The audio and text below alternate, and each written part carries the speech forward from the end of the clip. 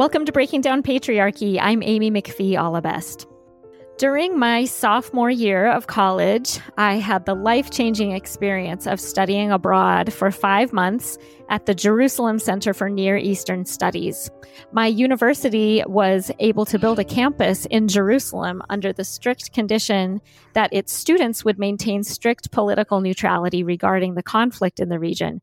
And so everyone in my student cohort was required to take classes on both Arab civilization and Jewish civilization, and on Judaism and Islam. And we went on field trips all over Israel and Palestine and also Egypt and Jordan. And we had to split evenly between students studying Arabic language and students studying Hebrew. So my cohort and myself, we all came home with a deep love for all of the people and families that we met, and also a deep grief about the history and the ongoing tragedy in that beautiful place. And I still have little blue bowls that are painted with flowers that I bought from a Palestinian man named Shaban in East Jerusalem. I still eat out of those bowls, and I remember the kindness and goodness of those people that I loved there. But while I still retain memories and I have followed the political situation in the region throughout my life, never until this year had I thought specifically about women's rights and women's activism in Palestine. So I was really excited to find the book Palestinian Women's Activism, Nationalism, Secularism, Islamism by Dr. Islah Jad. And I am honored to welcome Dr. Jad to the podcast today. Welcome, Islah. Thank you so much for being here. It's my pleasure. Thanks for having me. So I'm wondering if you can introduce us first to yourself. Tell us a little bit about you, where you're from, your family, and the work that you do. Well, I have been working at Birzeit University since 1984. And since then, I was a lecturer and then associate professor in gender studies. Originally, I'm from Egypt, and I moved to live in Palestine in 1979. I have 3 kids. And I consider myself as, first of all, as a feminist activist. And also I am a researcher and lecturer on gender issues and women's studies at Birzeit University. Why did you move to Palestine from Egypt? My husband is a Palestinian. Ah, okay. Where did you meet each other? In Cairo University. And had he been there studying for his degree in Cairo? And so you... Yeah, he was studying his BA at Cairo University, Faculty of Political Science and Economy. And once we graduated from Cairo University, we left Egypt, and then we traveled a lot to Lebanon, Syria, Jordan, Turkey. And then we got settled in France to do our master's degree. I came back to Palestine, and then he went back to finish his Ph.D. after finishing our master's degree. And once I finished my duties with my kids, I went back to the UK to finish my Ph.D. at SOAS University in Gender and Development Studies. Wow. That's so cool. I actually went back for my master's degree after my duties with my kids, too. My kids got a little older, and I went back to school, and I'm actually starting a PhD now, but a little bit later in life. I didn't know that about you. That's so cool. So I'm wondering if you can start us off first before we dig into your book. Could you tell us and just kind of refresh maybe listeners' memory about Palestine, where it's located on a map, and a little bit about the history of Palestine? I feel really lucky that I got to study Palestine in depth because of my study abroad program. But if I hadn't, I don't know that I would know very much about it. So maybe you could just give us a little bit of background information. Palestine, it's a tiny country. It used to be part of the Greater Syria till the First World War.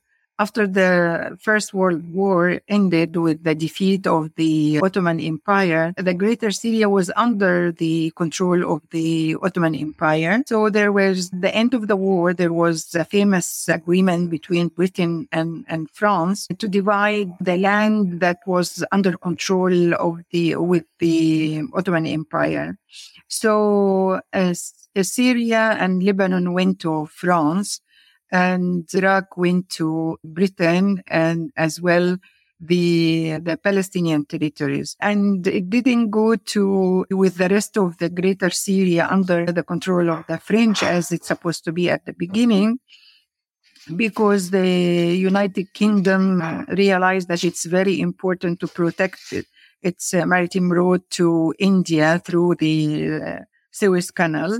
So under the pretext of protecting the Jewish community in Palestine, they put Palestine under the directorship of the British Mandate. That was in 1917. And since then, the presence of Great Britain, in Palestine, it gave the infamous, promise of the Balfour Declaration. That was also in 1917, to create a Jewish homeland for the Jews in Palestine. And since then, we are in a continuous war with the Zionist movement that was behind the idea of creating a Jewish national state, a Jewish national home, as it was in our declaration. After the end of the Second World War, the intentions of the Zionist movement became clear that they are aiming to establish a state, not having just a Jewish homeland. And since then, as I said, we are in continuous war over the land, over the territory, and the population. I mean, Palestinians are increasing in number, and in the meanwhile, the Zionist movement is doing everything to bring more Jewish immigrants from all over the world to the land of Palestine. And geographically speaking, Palestine is located north or northeast of Egypt. It is to the west of the Jordanian, Jordan, and it is to the south of Lebanon. And to the west, there is the Mediterranean Sea. So it's squeezed between 3 Arab countries and the Mediterranean Sea. We are talking about, a space of 27,000 kilometers. And the population now, there's an estimate that we are having an equal number of Jews and an equal number of Arab Palestinians, around 5.5 million on both sides. Wow, I did not know that. That's amazing. I had no idea. That's changed. I mean, has the population of Palestine grown at a greater pace than the population of Israel? In general, yes, because population increase, Palestinians' natality is growing faster than the Jewish, population. So if we count Palestinians inside Israel, around 2 million, and another 2.5 million in the West Bank, and another, 2 million in the West Bank, and another less than 2 million in Gaza. So we are talking about 5.5 million Palestinians in all over a historical Palestine. With some estimate, it says it's around 6 million Palestinians. Okay. So I'm wondering if you could tell us a little bit more about Palestine, maybe from the time that you moved there in 1979. What does it actually feel like? What are some of the laws, the political situation of Palestine, and what it feels like to be a Palestinian citizen? The political situation is always in deterioration, because Israel is aiming all the time to confiscate more land and to get rid of more population. So by doing this, you have a continuously policy of expansion of settlements, Jewish settlements, on the land of the Palestinians. Even if you live in Israel proper, I mean, Palestinians inside Israel proper, they don't have the right, for example, to build, buildings for the new generation. They have to get permits and they never get these permits. And if you build without permits, they come and destroy what you build. So the daily scene here is Israeli bulldozers destroying Palestinian homes, whether inside Israel, in Jerusalem, or in the West Bank. And the purpose is to limit the demographic increase of the population and to tighten all aspects of life on the population to push them outside the land of Palestine. So by following this policy, you can imagine, the daily suffering of being a Palestinian. If you have properties, these properties are not guaranteed. You are always under the harassment or the violence of confiscating your land or destroying your house or killing your children or blocking your mobility by the so many checkpoints separating all cities from one another, separating West Bank from Gaza, separating West Bank from Jerusalem, Gazans from Jerusalem, and lots of restrictions on the movements and more settlements built on your own land. And the zoning they are following, it's basically following a clear-cut philosophy that is suffocating the Palestinian demographic growth from happening. And as I said, pushing people to leave the country and restrict their livelihood, whether in cultivating the land. As you might hear that we are witnessing, a daily massacre against, for example, olive trees. We are talking about more than 3 million olive trees have been uprooted or burned or cut, or confiscated to replanted inside settlements. And this is to make the life for Palestinian peasants too hard, because olive trees here is the backbone of the farmers' economy in our countries. The same applies on people living in cities. You are not allowed to do any sort of economic activities without getting permits or paying enormous taxes to the Israelis. So the economic activities is so limited. And, the possibility to find job after graduating from university is so hard. It's so hard. And this, of course, also a way to push people outside the country by saying that you don't have a possibility to live properly or normally in this place.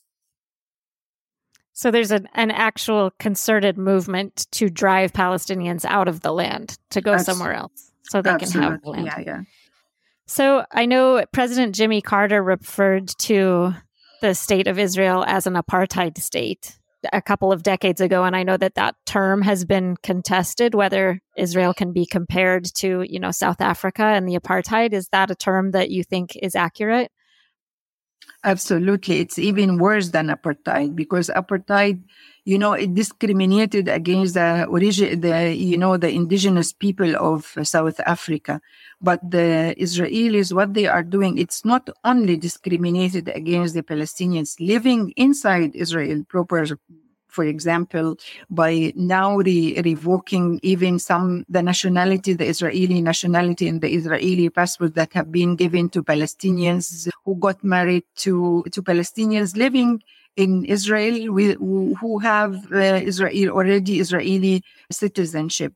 So they issued a law to revoke this, the granting of citizenship for these people, even though if you have it, from 2 years or 3 years ago.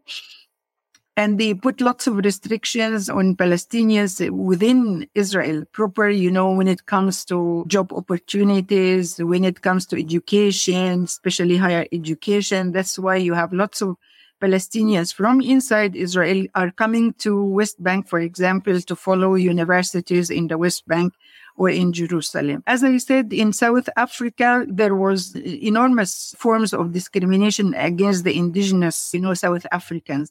But inside Israel and in the occupied Palestinian territories, you have this discrimination. On top of it, all administrative moves to push people outside. For example, if you commit anything against what they call it the security of Israel, now they want to issue a law to deport these people outside Israel, to deport them to Gaza, for example. Besides, in South Africa, there was some sort of zoning policy, that restrict the use of the land or on the indigenous people.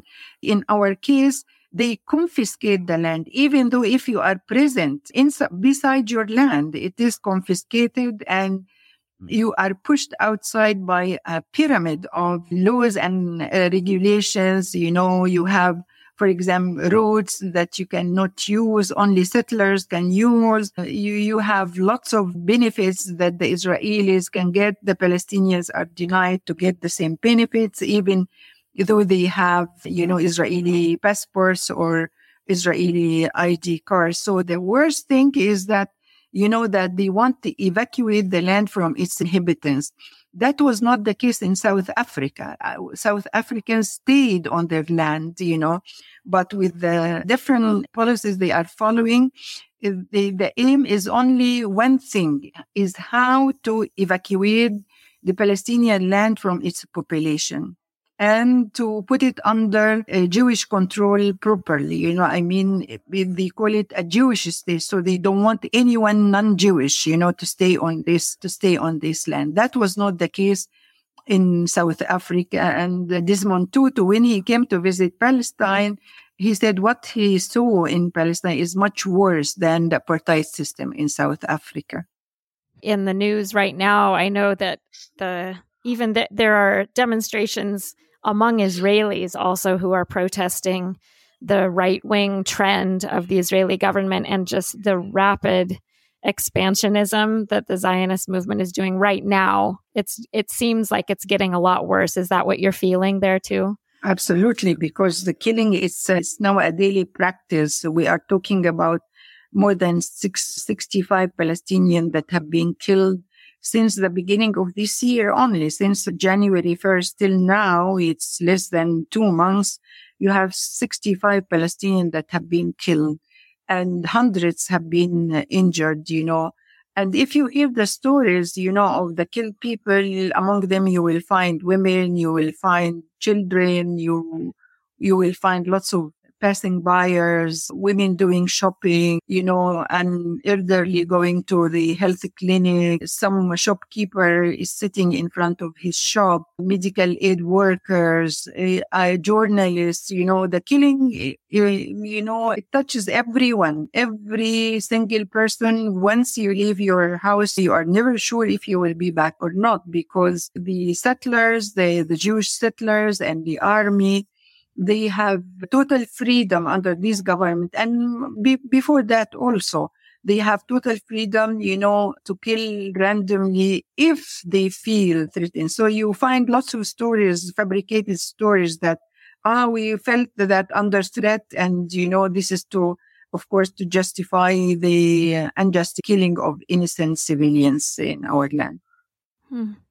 I'm wondering if you have friendships across the lines with Israelis, and if you feel support from any, Jewish Israeli people that are dismayed by the actions of their government and are working for peace across those lines.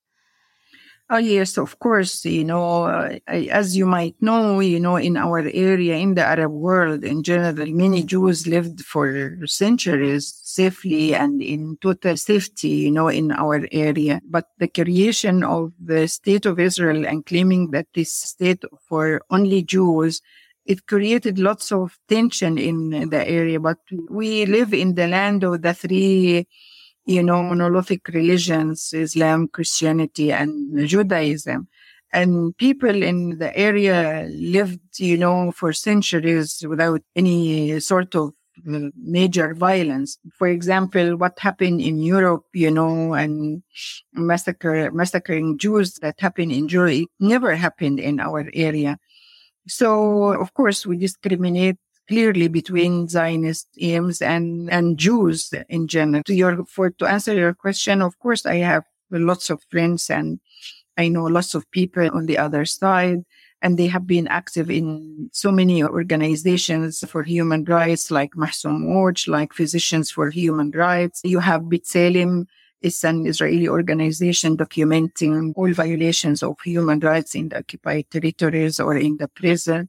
So you have different Israeli, organizations working against, the policy of the State of Israel when it comes to ethnic cleansing or discriminatory violence against the Palestinians in general. I have one question to ask about the gendered aspect of repressing the Palestinian population. This was something that I had never thought of. And I read in your book about some of the tactics that specifically targeted girls and women. Could you talk about that? Yeah, of course, because, the State of Israel sees itself and portrays its image as an integral part of the Western civilization.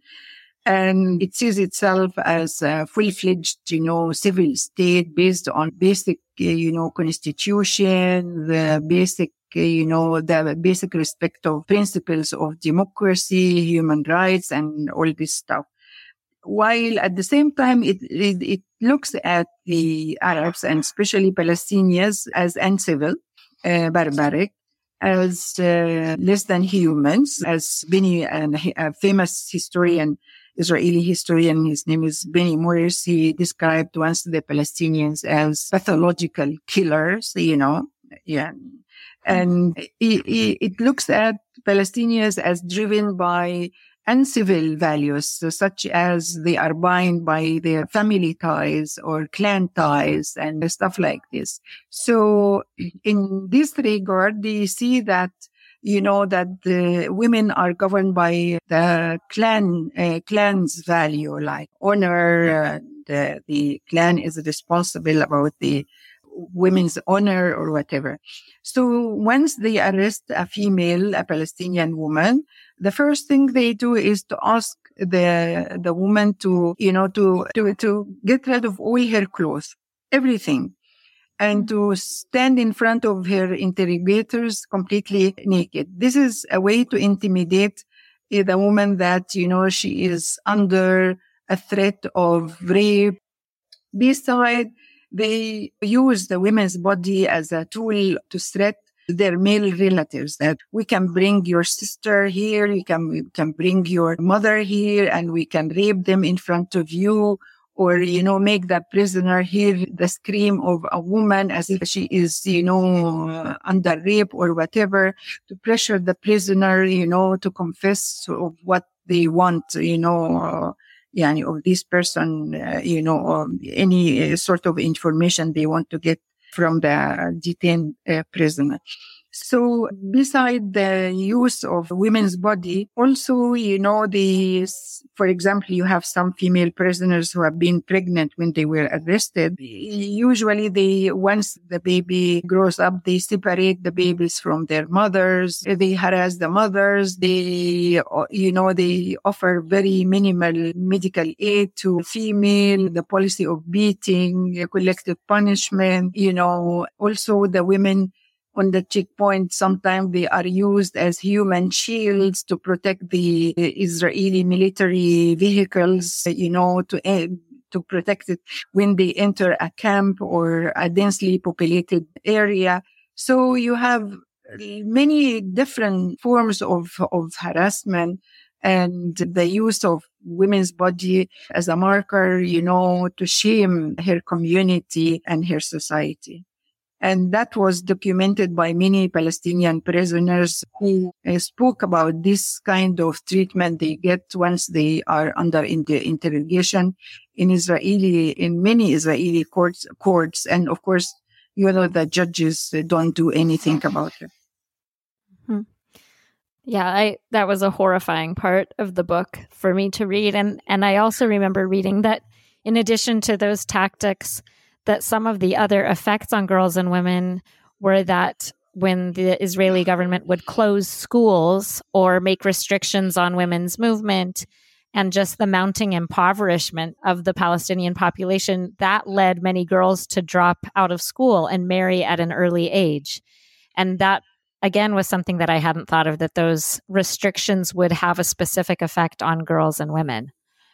Sure, because when you harass continuously students in their way to school, so lots of families get afraid, and they want to protect, of course, their girls and also boys, Sometimes boys drop out of school, because the level of poverty is very high. And for girls, they are afraid that they might be, arrested or wounded. So if they are under continuous harassment, they, stop girls from going to school, as what happened in the first Intifada, for example, in 87 to 92, when they closed all schools in the West Bank and Gaza, including kindergarten, for 2.5 years, and the kids were, scattered everywhere. And we formed popular committees to give them some education in our homes or in churches or in mosques.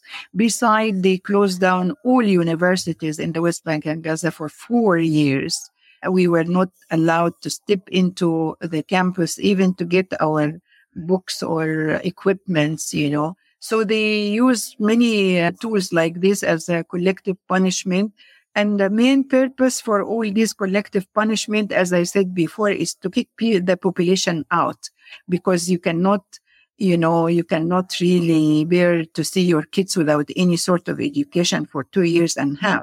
So some people took their children and went outside the territories to find alternative schools or alternative, education for their kids. So yes, collective punishment is used excessively. And of course, it affects a lot of girls and girls' education. And in the first Intifada led to, to find lots of girls married at early age, at age 15 or 16. Can you remind us, what does Intifada mean? There was the first Intifada and the second Intifada. And can you just briefly describe what that meant? The first Intifada means in English uprising. And it was a popular protest movement against the Israelis. And it took the forms of, throwing stones at Israeli soldiers, raising Palestinian flags, singing national songs, building, barricades to prevent the army from entering your area by very, primitive means like, garbage bin or tires or used tires or whatever. And it was also accompanied by strikes, closure of all shops or all institutions in protest of the presence of the army. And it also showed lots of demonstrations in which women participated widely, because we have had enough of the Israeli presence. We feel that the Israeli occupation forces is blocking the future for the Palestinian youth and adults from doing anything. You cannot control your land. You cannot control your economy. You cannot control your movement. You cannot even control getting education or any health care, because the army was everywhere, blocking your way to do anything. Even if you want to issue a birth certificate, you have to get permission from the army. And the army authority, they called it the Israeli civil administration. And it was not at all civil. It was all militaries, controlling the population. And they are still there. Even though with the presence of a Palestinian authority, the Israeli so-called the civil, administration is still there and controlling all aspects of our life, as used to be the case before. And the Palestinian Authority is just a facade, but the real decision makers are the Israelis. So that was the first uprising that ended up by the Oslo Agreement between Israelis and Palestinians in 1993. And according to the Oslo Agreement, the leaders of the Palestinian people in the diaspora, the Palestine Liberation Organization, the leadership of the Palestinians will come back home, and it will administer the territories instead of the Israelis. And the hope was to establish a Palestinian viable state. But Rabin, who signed the Oslo Agreement with the Palestinian Liberation Organization, or the PLO, was assassinated in 1994 after the signing of Oslo. And of course, the agreement was put on hold, especially after Netanyahu came to power. And since then, Oslo, we can say that it didn't achieve its purpose or goal, which is having a quasi-independent Palestinian state. And instead, we see more confiscation of the land and more control of the Palestinian resources. I remember learning, so correct me if I'm wrong, but Yitzhak Rabin was assassinated by an Israeli who was an extremist who was angry at him for trying to make peace with the Palestinians. Is that correct? Absolutely, of course. He was assassinated. Yeah. Rabin was assassinated, of course, by an Israeli right-winger. And of course, he dared to sign a peace agreement with Israel. And of course, this put an end to the Oslo Agreement. And it was dying since its birth, because the Israeli side never implemented what they are supposed to implement, which is to cease the expansion of settlements, to leave the Palestinian economy to grow and to be under the Palestinian Authority, and to have Jerusalem as the capital for the state of Palestine, and the return of some Palestinian refugees, not all of them, of course, according to Oslo. We have an estimate that there is around 6 million Palestinians who live in refugee camps or in the diaspora. So anyhow, Oslo failed to achieve any tangible peace between Israelis and Palestinians. This led to the second uprising in 2000. And of course, the Israelis used excessive violence from the very, very beginning of the second uprising because, of course, their image was tarnished, in the first uprising, to see the Israeli army fully armed to their teeth, chasing, kids and women in small streets. So they didn't want to see these massive civil demonstrations, and the army is shooting at civilians, unarmed civilians. So they wanted to show that the second uprising is violent, and there is as if, Palestinian civilians are armed to, and they use the pretext of self-defense, to shoot and kill any Palestinians taking part in any demonstrations or building barricades or whatever. So the second uprising was quite bloody. And as I said, the trigger was Sharon's visit, Eric Sharon's, one of the Israeli leaders at that time, to the Aqsa Mosque, and the provocation, for all Palestinians and particularly Muslim, that they want to change the status quo of the Al-Aqsa Mosque, which is the second holy place to all Muslim all over the world. So that was the second uprising. And of course, it did not achieve any benefits as usual. And as I said, the Israeli policy, continued to confiscate land and to suffocate the Palestinians, to push them outside. So can you explain to us, and now we're going to get into the topic of your book, who are the main groups that have been fighting Israeli oppression, and what are the differences between these groups? The main groups fighting the Israelis are many groups. First of all, the Palestinian refugees, because you have still Palestinians living in refugee camps who have been kicked out of their villages and cities inside, the Greenland or inside Israel since 1948. So you have lots of camps scattered all over the West Bank, and you have lots of refugees also living in Gaza. We know that 2/3 of Gaza population are mainly refugees from, cities and villages that have been controlled and destroyed by the Israeli Authority after the establishment of the Israeli state in 1948.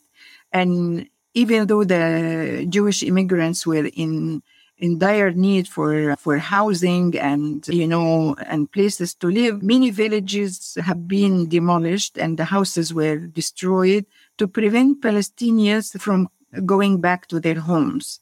So you have the refugees, as I said, in West Bank and Gaza. Second, you have the peasants who have been affected by the Israeli policy of land confiscation. You have lots of Palestinians are not allowed to cultivate their land or to grow, trees on their land. So this is the second affected population. Third affected population is all Palestinians, in general, because even if you don't, you don't cultivate your land and you have just a few pieces of land or some properties, they are confiscated, because they are in the way of the settlement expansion. So you can say that all Palestinians are affected by the Israeli policies in one way or the other. Okay, so let's shift gears a little bit and talk about the organizations that are fighting Israeli oppression. I know that probably the two most familiar, at least to a Western audience, just a consumer of the media, would be the PLO, the Palestinian Liberation Organization, and Hamas. The PLO, or the Palestine Liberation Organization, is the body that signed the Oslo Agreement with Israel to end the conflict. And in this agreement, the PLO took the path of peaceful talks and deserted violence to combat Israel, to reclaim the Palestinian land. And so negotiation and peace talk was the main strategy taken by the PLO when they signed the Oslo Agreement. But this strategy did not lead to anything. It only led to more killing of Palestinians, to more land confiscation of Palestinians, to more Judaization of the city of Jerusalem, kicking Palestinians out of the city and bringing more Jews to the city of Jerusalem because they refuse to recognize that Jerusalem is the capital for the state of Palestine. And they claim that Jerusalem will be a united city because according to the armistice in 1948, the city of Jerusalem was divided to Western Jerusalem and Eastern Jerusalem. Western Jerusalem was, belonging to the state of Israel, and Eastern Jerusalem to the Arab state or under the Arab control. But after the war of 1967, Israel united all the land of historical Palestine under its authority and occupied the West Bank, Jerusalem. And so in this respect, the PLO, by signing the Oslo and having Jerusalem as the capital for the future state of Palestine, this did not materialize. And as I said, what happened? It's more Judaization, to the city of Jerusalem and the so-called unification of the city of Jerusalem under the Jewish control. And it never happened in the whole history of the city of Jerusalem. It was always a city open for this three monolithic religions, Islam, Christianity, and Judaism. So claiming that unified Jerusalem is a Jewish state is completely a crazy idea that it leads always to bloodshed and conflict within this city. And it is, daily practice we see now every day. Palestinians realized that Oslo Agreement did not achieve anything for the people at all. And in the face of this reality, of course, we saw the emerging of a new opponent group to this path, and they see that this negotiation, endless negotiations, we are negotiating the Israelis since more than 30 years now, and it did not lead to anything. On the contrary, we see more deteriorations at all levels, whether in the economy or the mobility or all aspects of our life is deteriorating. So in the face of this, some groups emerged to contest this strategy as the only strategy for achieving the Palestinian goals. And they see that, going back to the use of violence against Israeli settlers and against Israeli soldiers is the right way to reclaim the Palestinian rights for independence and self-determination. Here come the emergence of Hamas and other Islamist groups like Islamic Jihad and Hamas. Okay. I'm going to read a quote from the book, if that's okay, because it really struck me as something I really had never considered before. You write that, quote, Hamas has deliberately used the conflation between Islam and nationalism to nationalize Islam and confine it to the territorial context of Palestine and to Islamize Palestinian nationalism. So I thought, oh yeah, that's definitely the way it's presented, at least in Western media. It's a conflict between Jews and Muslims, not necessarily a conflict between, nations. So could you explain this issue? It is not a religious conflict. It is a national conflict, And when I wrote about, Hamas is part of a bigger Islamic movement in the region that is called Muslim Brotherhood. And of course, all the branches of the Muslim Brotherhood that was established in Egypt in 1928 on the hands of Hassan al-Banna, its leader, is to establish a state, based on Sharia or based on Islamic religious idioms. Hamas, when it emerged, it was part of this Muslim Brotherhood movement, but it is not working in the case of Palestine as a pan-Arab or a pan-Islamic movement. And it is not, for example, fighting in Egypt or on Jordan or in any country, to establish an Islamic state. It contains its activities within historical Palestine. But the core point here is that they distinguish between having a conflict with Israel because Israel is a Jewish state and, seeing Israel as an occupier and occupying another nation. So all the Islamist groups, they don't fight the state of Israel because it is a Jewish state. They fight it because it is a national state occupying another nation. Mm-hmm. That makes sense. So specifically, how have women participated in the different branches of Palestinian activism? Well, the women were always the integral part of the structure of all Palestinian parties and organizations. From the very inception of organizations and parties, from the 20s onward. So Palestinian women were always integral part of any form of, social organization or political organization.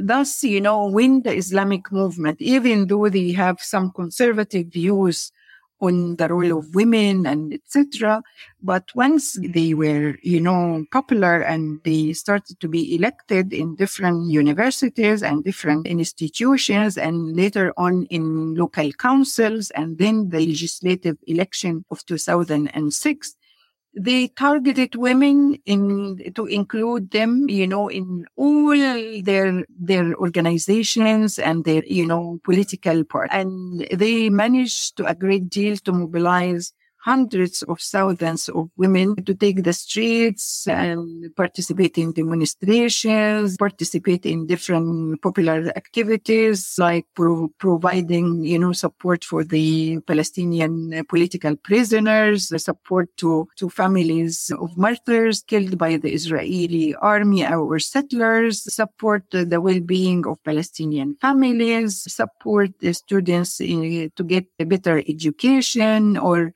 establishing clinics to offer better health service, etc., etc. So women were always an integral part of all these activities. I got the sense from the book that while women were always involved in the movement, and actually I'll mention this too here because this was such a cool fact that you mentioned in the book that in the very beginning, after the British mandate, when the British were in Palestine, that the British had kind of designated that in order to be considered a Palestinian, you had to be tied to the land through your father's side. Like you had to have a blood tie through your father's side, and that Palestinian women changed that rule and said, no, it could be through the father or the mother's side.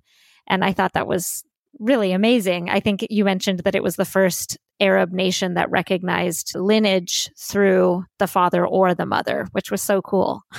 Yeah, this is true. So one major theme that I got from your book was that some Palestinian women activists have felt a lot of restrictions and pressures, some from outside and some from inside. And I guess what I mean by that is you write about how Palestinian women have felt pressure. And we've talked about this on past episodes in other parts of the world as well, that, colonizing nations will come into an area and kind of make women a symbol of backwardness, and that they need to come in and civilize this nation because they treat their women so poorly. And you talk about how British and Zionist leaders all gave their attention to this process of quote unquote, modernizing women as a measure of the legitimacy of their power in Palestine. And so women are fighting this pressure from the outside, this judgmental and paternalistic pressure. Is that an accurate assessment of that situation?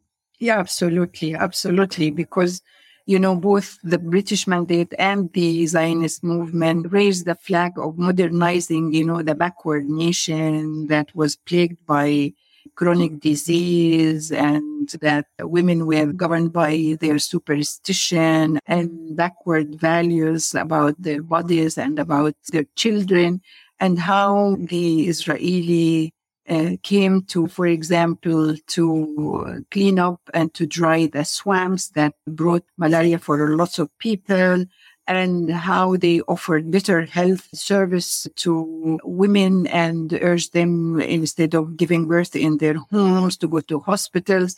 It's all propaganda, of course, because one of the things that Israelis also used to destroy is, hospitals, health clinics, especially in villages. And you have documented stories of so many Palestinian women who died while they are giving birth on the checkpoints, or gave birth to their babies inside ambulances, waiting to cross the checkpoints and prevented by the Israeli soldiers. So all the modernizing women was just, a sort of whitewashing to the Israeli policies of discrimination and destroying the ability for women really to find work or to find better education. We just spoke about how when they closed all schools and kindergartens, that, led to the early marriage of some women. So they don't care about the women's education or women's health or women's, prosperity. It is just a tool to, as I said, to whitewash the horrible image of Israeli as apartheid state, discriminating against all Palestinians, including, of course, women. So on the one hand, you have these pressures from the outside and this imperialistic, colonizing influence from the outside. And then you write about the pressures from the inside of the resistance movement.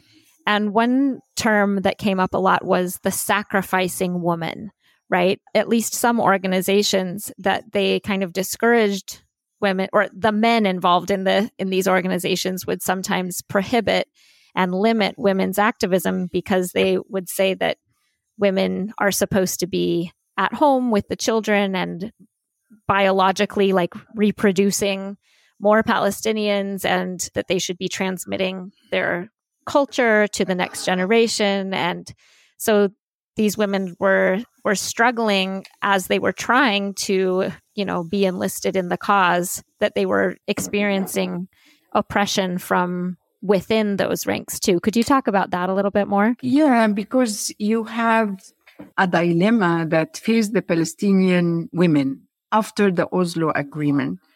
Oslo made people to imagine that they are building a Palestinian state. And now the phase of national liberation came to an end. And now we are starting a phase of state building. That was an illusion that was nourished by the Oslo Agreement. Because when you talk about a phase of state building, it means that at least you control the basic elements for any state, which is the land and the population. But in the Palestinian case, you don't control either. I mean, you don't control the land. You cannot specify what is the land for the state of Palestine. And you cannot specify what is the population. Is, for example, the Palestinians living inside Israel are considered Palestinian citizens or Israeli citizens? Palestinian refugees living in Jordan, are they Jordanian citizen or Palestinian citizen? Palestinian residing in Jerusalem, are they, Israeli ID holders or Palestinian citizen? So this illusion of, as if we are becoming a free state and building the institutions or the foundations for this state was a big illusion that many women fell into its trap. That was not the case for the Islamists. The Islamists, see that this is not the phase of a Palestinian state building. We are still under occupation and we are still in the phase of national liberation, So all the women groups who started to claim the state for their rights, that we want equal rights to men, we equal rights in getting jobs, equal citizen rights in mobility or in Sharia law or getting divorced or getting married, etc. It fell on deaf ears because the Palestinian Authority could not deliver on this right claiming. First of all, after 2006, the second legislative election, a split happened between the PLO and the Islamist groups or Hamas movement, that the Hamas movement who won the election of the legislative election of 2006. And the split took place in 2007. And since then, there was a sort of paralysis to the Palestinian parliament or the legislative council. It doesn't exist, And besides, you have more than half of the population. They tell you that we are not in a phase of state building. We are in a phase of a national liberation. So this combination or this equation, the Islamists managed to a great deal to discredit the feminist groups claiming for their rights and following the universal conventions like CEDAW or whatever. They managed to discredit them as limited or short-sighted women, who cannot see the context, that we don't have a state, we don't have a parliament, we are under occupation, we don't control the land, we don't control the population. So what right are you claiming? This is not the time for what we use to call the social agenda or the gender agenda. And instead, it is the time to sacrifice, our children, to sacrifice our life, to sacrifice our well-being for the sake of liberation. And of course, this, was followed by lots of women who are the main target of the Israeli, colonial policies. For example, this suits a lot the women, mothers of or families of martyrs, or families of Palestinian political prisoners. You have thousands of Palestinian prisoners in the Israeli prisons. You have thousands of Palestinian families who suffered from home demolition. Hundreds of thousands who suffered from land confiscation. So the basic right, concerning your land or your life, are violated. and you leave this, flagrant and gross violations of basic rights, and you stick to rights concerning gender equality. So they managed to ridiculize and to present it as a silly demand in the face of all this death and destruction, and these women, selfish, just looking for their freedom of their husbands. So that was the equation that was built by the Islamists.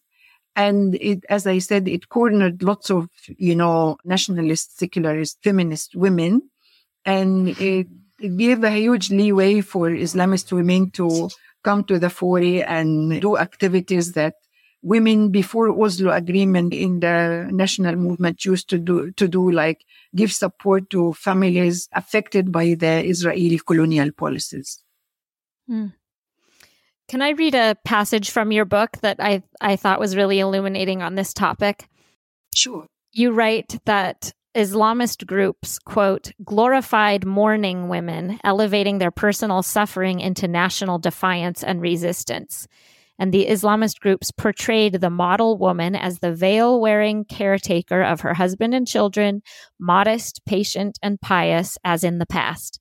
Most importantly, she was the bearer of male children to be sacrificed in order to continue the resistance. In short, the woman as giver.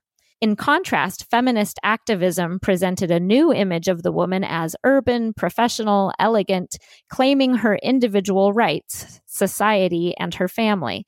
In short, the woman as taker.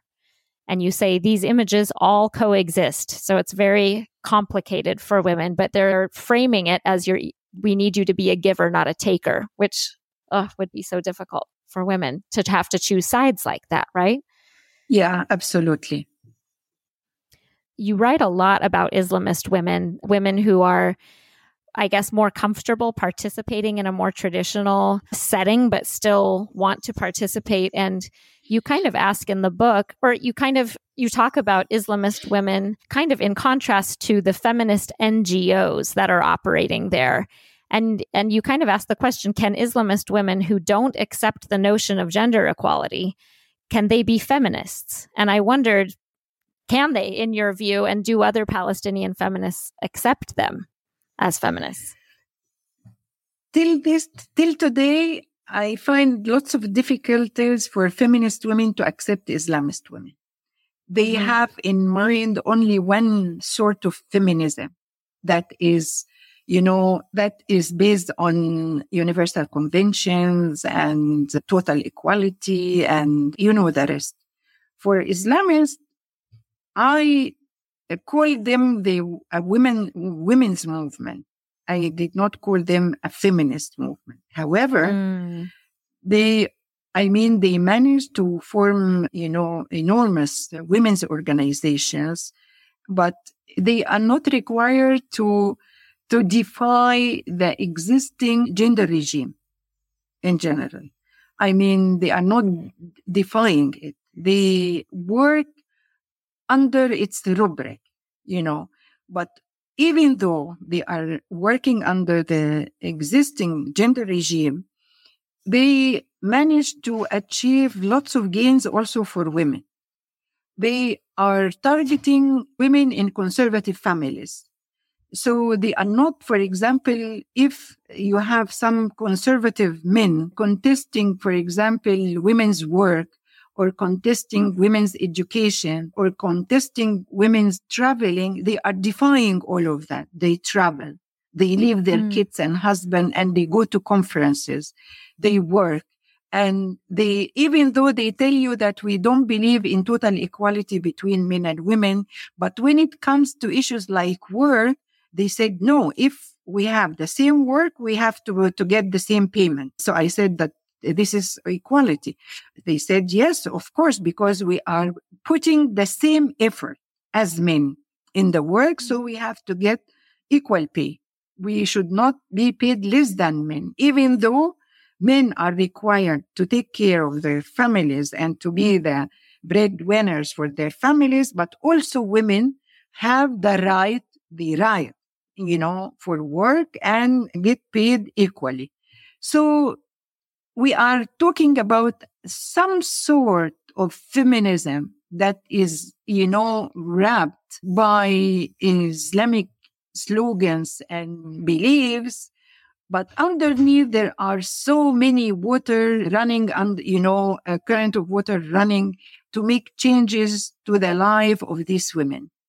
So we are seeing a different sort of feminism that is growing, but from within Islamic context, and they are open for new interpretation.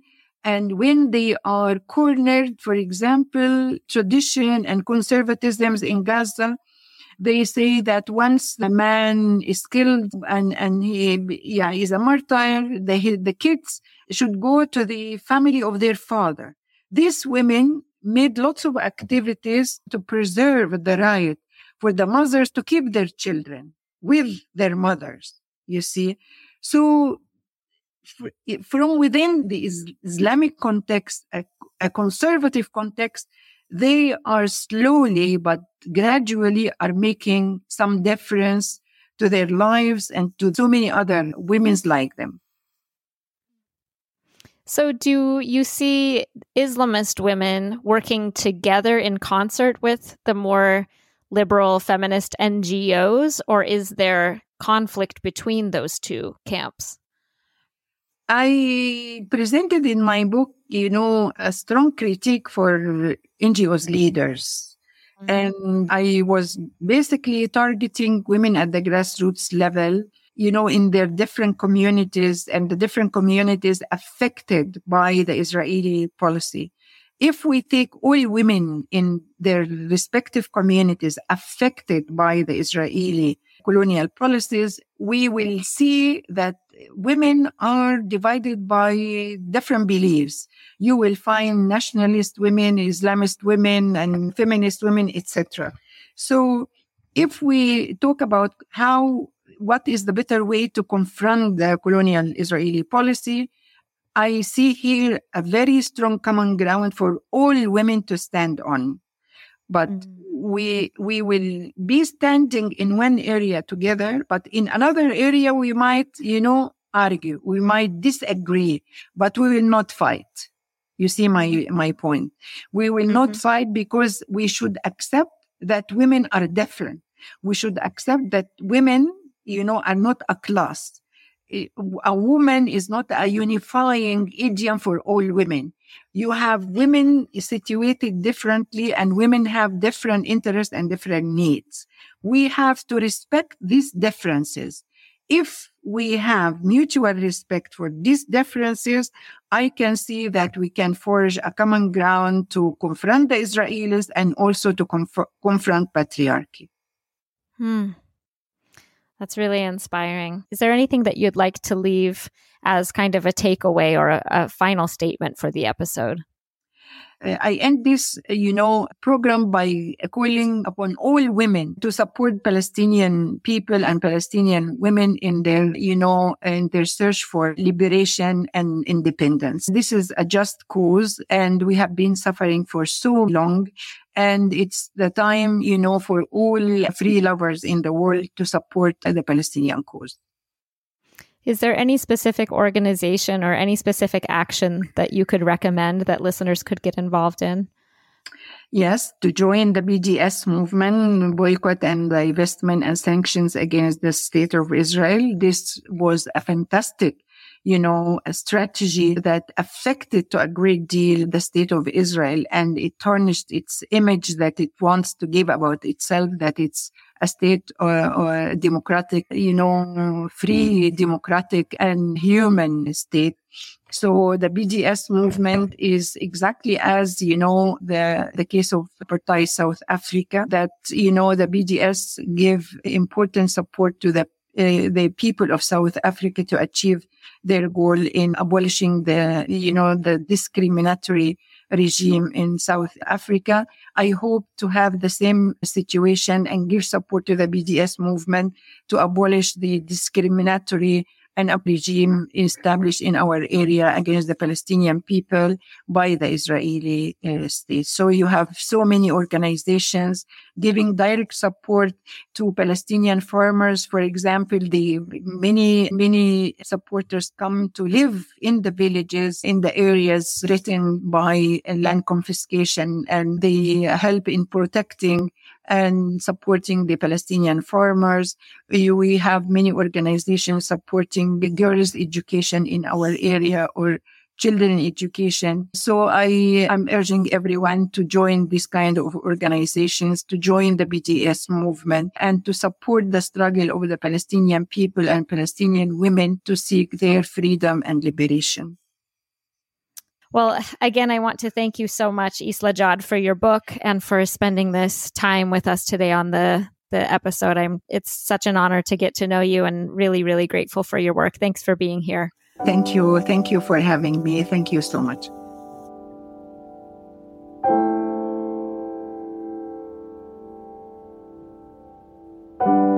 Before I go, I'd also like to thank Sam Rose Preminger for our production, Brianna Jovan for our editing, and Lindsay Olabest for our social media.